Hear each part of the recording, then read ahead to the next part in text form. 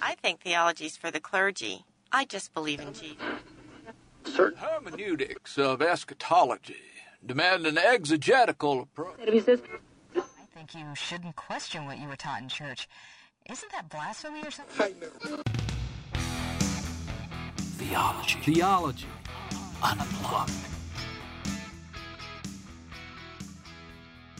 Of all the things I've ever learned, I've studied a lot, been to seminary, been in school and training and everything for this. Theology has been my life. I think about it constantly for 25 years. It's the passion the Lord has given to me, and it's always running in the background. Everything is always running and connecting and thinking through and how to associate. That's just the way that I am.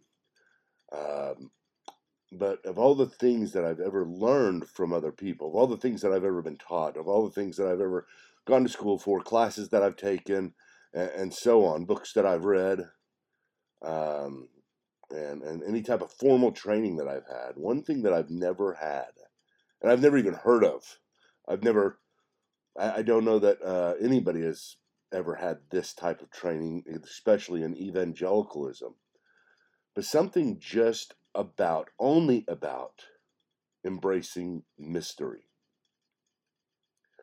You see, I think sometimes what goes wrong in theology, what goes wrong in systematic theology, what goes wrong in apologetics, what goes wrong in just our understanding and belief about God is that we think we have everything put together so well.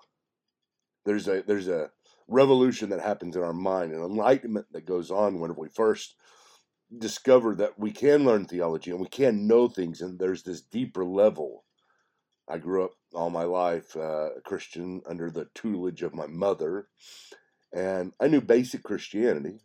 But whenever I first saw somebody teaching theology and the understanding, the history of theology, and the understanding of how it developed, and each doctrine developed, and the things that are heretical and the things that are true, I mean, my mind just went wild. I was so excited. That's whenever I decided this is what I'm doing the rest of my life, because this is the most exciting thing I've ever been through. And it is. It really is. This doesn't take away any of that. But sometimes when we go through that, you've seen it, I've seen it, it's all over the place. There's some type of, I don't know, arrogance, systemic arrogance that sets in. And it sets in individual groups. Whether you're a dispensationalist or a covenant theologian, whether you're a pre-trib or post-trib, whether you're a belief in six-day creation or a old earth creation or an evolutionary creation, there's some type of arrogance that sets in to where you believe you've got it right. And not only do you believe you've got it right, you believe you got it as right as you can get it. You see, that's kind of the thing. I think in so many ways, we're not as right as we think we are.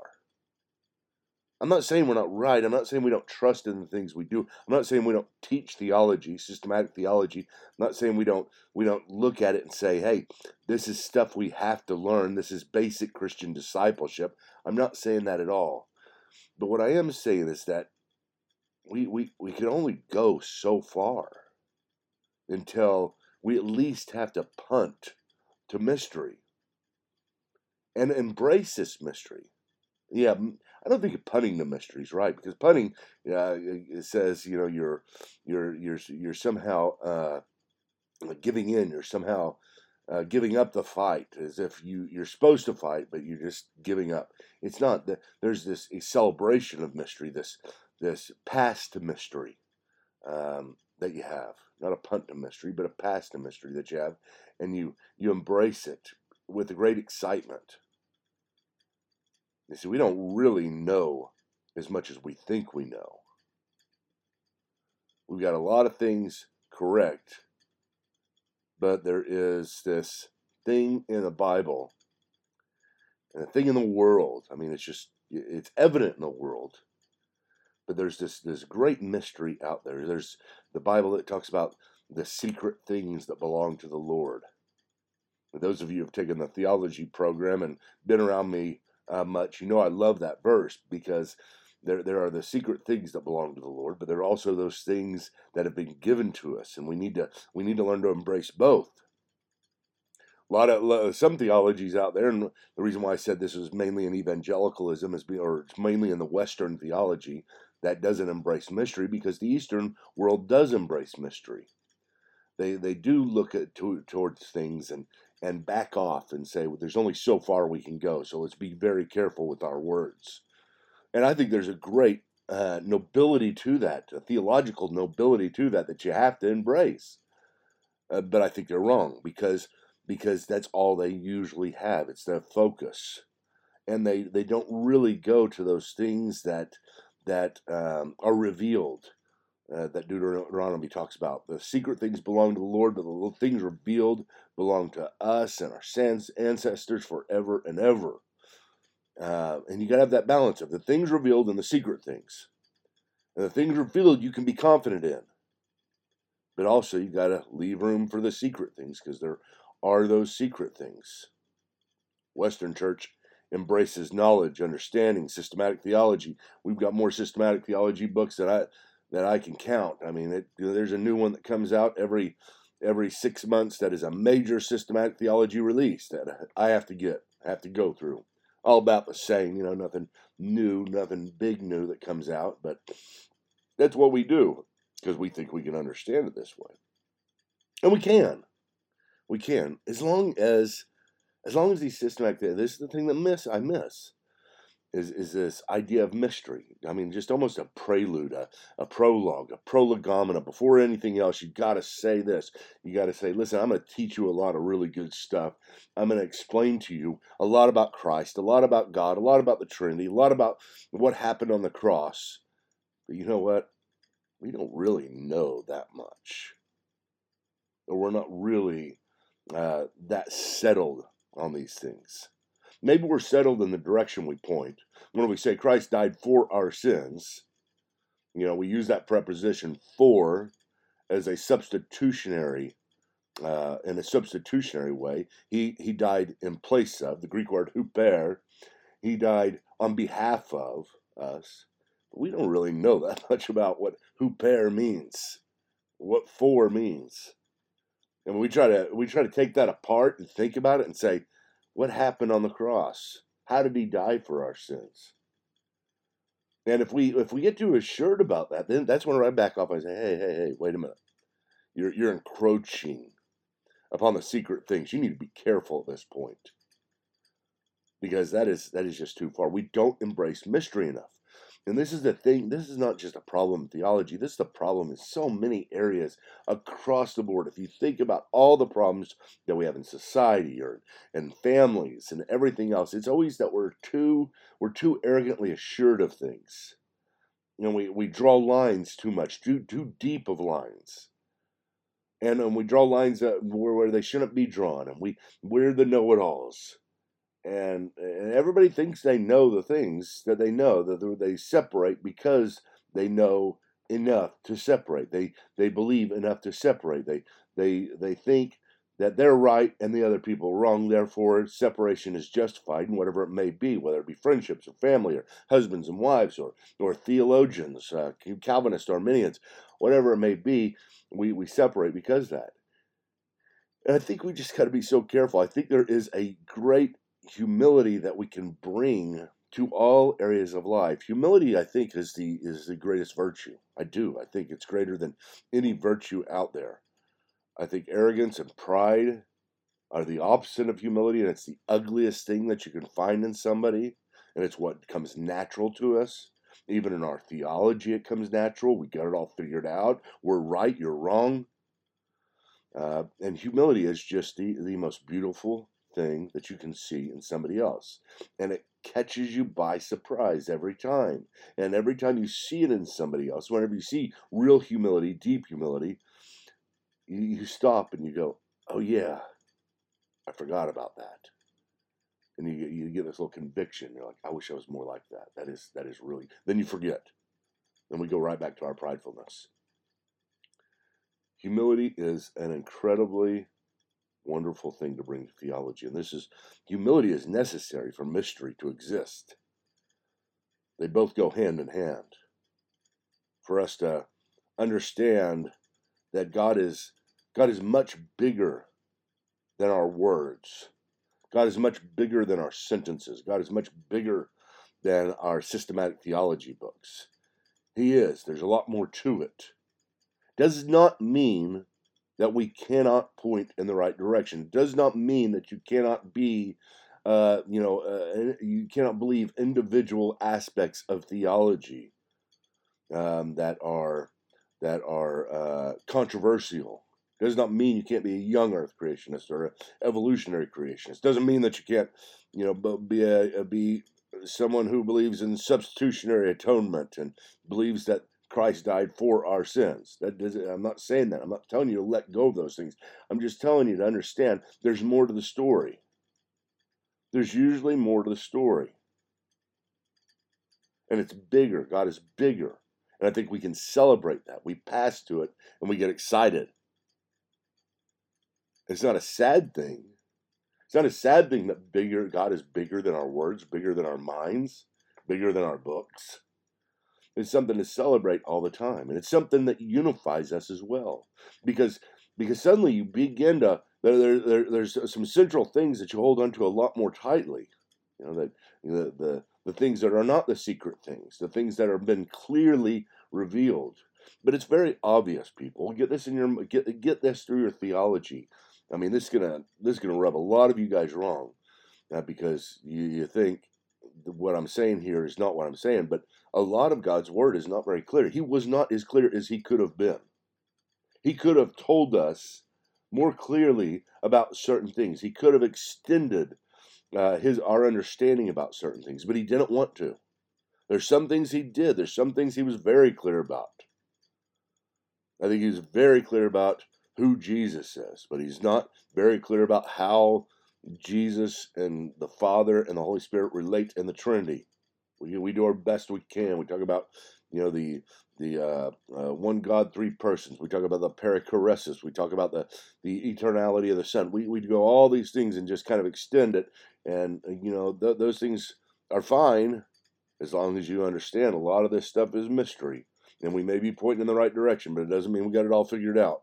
That's why I love the universe. I mean, the universe should be an illustration of all our theology and all the way we think. Science should be like this. Unfortunately, science is caught up in the same stuff that theology is. You get into science, you get into discovery, and people just, they got it all figured out. Here's how humanity came about. Here's what the universe is like. And that's fine, but it's probably a lot bigger than that. There's probably a lot more to it than this. We're always discovering more. We don't have all the data. That's the problem. I mean, it's not the only problem, but it's a big problem. In order to formalize a theory of anything, you got to have the right data, and you got to have enough data. And normally we don't have enough data. We don't have enough information. Or we may have enough information to put together a tentative theory of things, of all things, but there's all kinds of things that can come in that expand our minds on this. And I think the universe is a great illustration of this, as the universe is just such a great mystery out there. We don't know what's going on. We don't know how things work. We don't know what how the laws extend into other galaxies, and we don't know how what exactly is out there. We're not sure, and so we leave this to mystery. We leave it open to discovery. Therefore, we hold on to our understanding and our theories tentatively. In some cases much more strongly, but tentatively. In other cases, and in our theology. Why can't we embrace this? This is our God we're talking about. This is the infinite God. This is the inscrutable God. The one who is beyond our understanding. this is the one that we believe knows all things, is all things, as far as before all things. I mean, he is. How do we explain these things? How do we explain God's eternal existence? He exists outside of time. I mean, I really believe that. I hold on to that part of it tightly, but I don't hold on to anything else beyond that tightly. I don't understand what that means. I just know that he has to have been outside. He has to be outside of time. He has to have created time. And I don't know what it means to create time, and I don't know what it means in his relationship to time. But I just take what I understand. I take the data that I've been given, and I insert that as best I can. And in humility, I formulate a theology on these things. So do I understand in my Calvinistic beliefs? Do I understand? Is it easy for me whenever somebody says, whenever I say that I believe that God loves everybody, but he only chose the elect. He only chose a few, but he wanted everybody, and but he only chose just those who he loved in a particular way. I don't know. I don't know how to understand that. I don't have something that is in my mind that, oh, if you could just get inside my body and inside my mind, you would see how easy it is to understand this. It's not. It's not at all. It's not for anybody. And if anybody acts like it is, they're wrong. They're lying. They don't got it figured out. They're just in some state of denial. They've blocked things out because they don't like mystery, because they don't like saying, I don't know. I mean, I don't know how to relate a lot of this stuff. I hold on to some things very tightly, some things less tightly, and some things loosely. But I'm so excited, and I wish we all could be. I wish we all could be excited about mystery, about the mystery of life, about the mystery of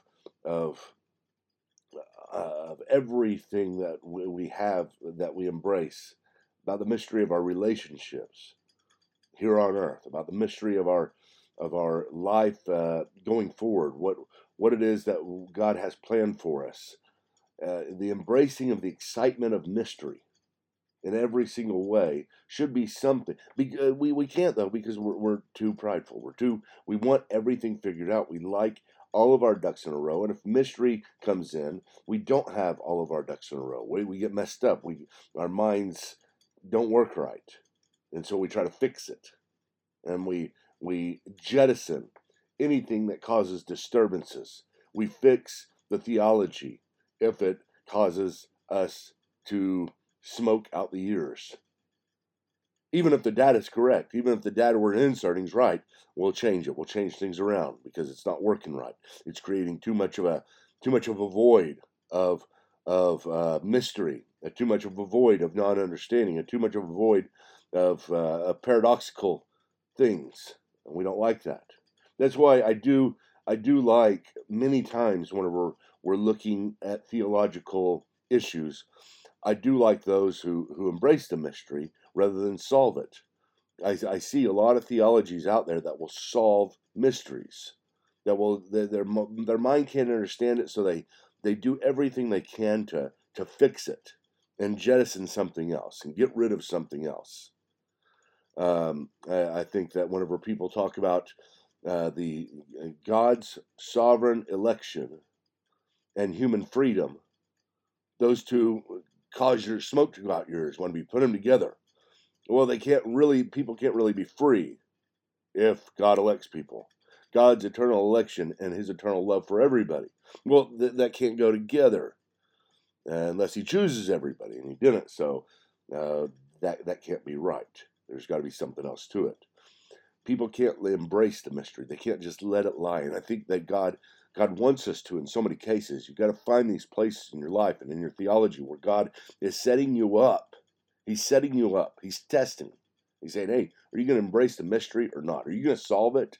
Because once you solve it, you're outside of the truth. That's what I think a lot of times. I'm not saying I understand every time or know every time, but I think the more that that there are things that are in the Bible that are clearly taught, and then they create a paradoxical situation. People come in and solve it. I think the solving of it is the produces the antithesis to the truth. I think the leaving it in tension. A lot of things we have to leave in tension. A lot of things we're just not going to know. The mystery of life. We don't know a lot of stuff, and we don't like it. We can't live within the mystery. Certainly, if it drives us crazy, if we hate it, we can't celebrate it. And you get to a point, like I said, where we're not punting to it, we're passing to it. We're excited about it. We love that we don't understand it all. It's a big part of our theology. We teach an entire class on the mystery of God, on the ineffability of God, of the inscrutability of God, of the mystery of God. I mean, just think of that. Just think what a cool thing that would be. An entire class on how to embrace mystery. Now, you probably have to have some type of prolegomena class where you just introduce the subject, and then later on have some type a more fuller class, because I don't think until experience, you've experienced understanding systematic theology and gone through many classes, that you can really see what things require mystery. You have to have some time in theology. You have to have some time studying. So probably in introducing to it as a prolegomena, one of the first things that you do before anything else, that's what prologue is. And you tell people it's part of initial discipleship to embrace mystery. And then later on have some type of class, course, teaching, book, whatever, on how now to embrace mystery. Because you've seen it. You've seen the troubles. And we have to go through this over and over again. This is something we have to be reminded of over and over again. There's a mystery. There's a mystery. The secret things belong to the Lord. Let those belong to the Lord. Celebrate them belonging to the Lord. There's many other things that Christ said and did that would fill up all the books of the earth if we wrote about them, but only these have been written, so that you might have eternal life. Why? So that you might have eternal life. Why is that so important? Because that's a sinner thing. What about all those other things? I want to know about everything. Well, not yet. You can't know about everything yet. Well, we'd learn about everything in heaven. I don't know. Probably not. I mean, we can't certainly learn about everything. We're not going to be omniscient like God. We're not going to have a knowledge of everything the way God is. But I think, that's going to be one of the classes we take in heaven, right when we get there, right when we get to the new earth. It'll be Mystery 101. Finally, how you can embrace it, how to see it as a great thing, how to see it as not an enemy. Because for the rest of our lives, here on earth and in eternity, that mystery will be there.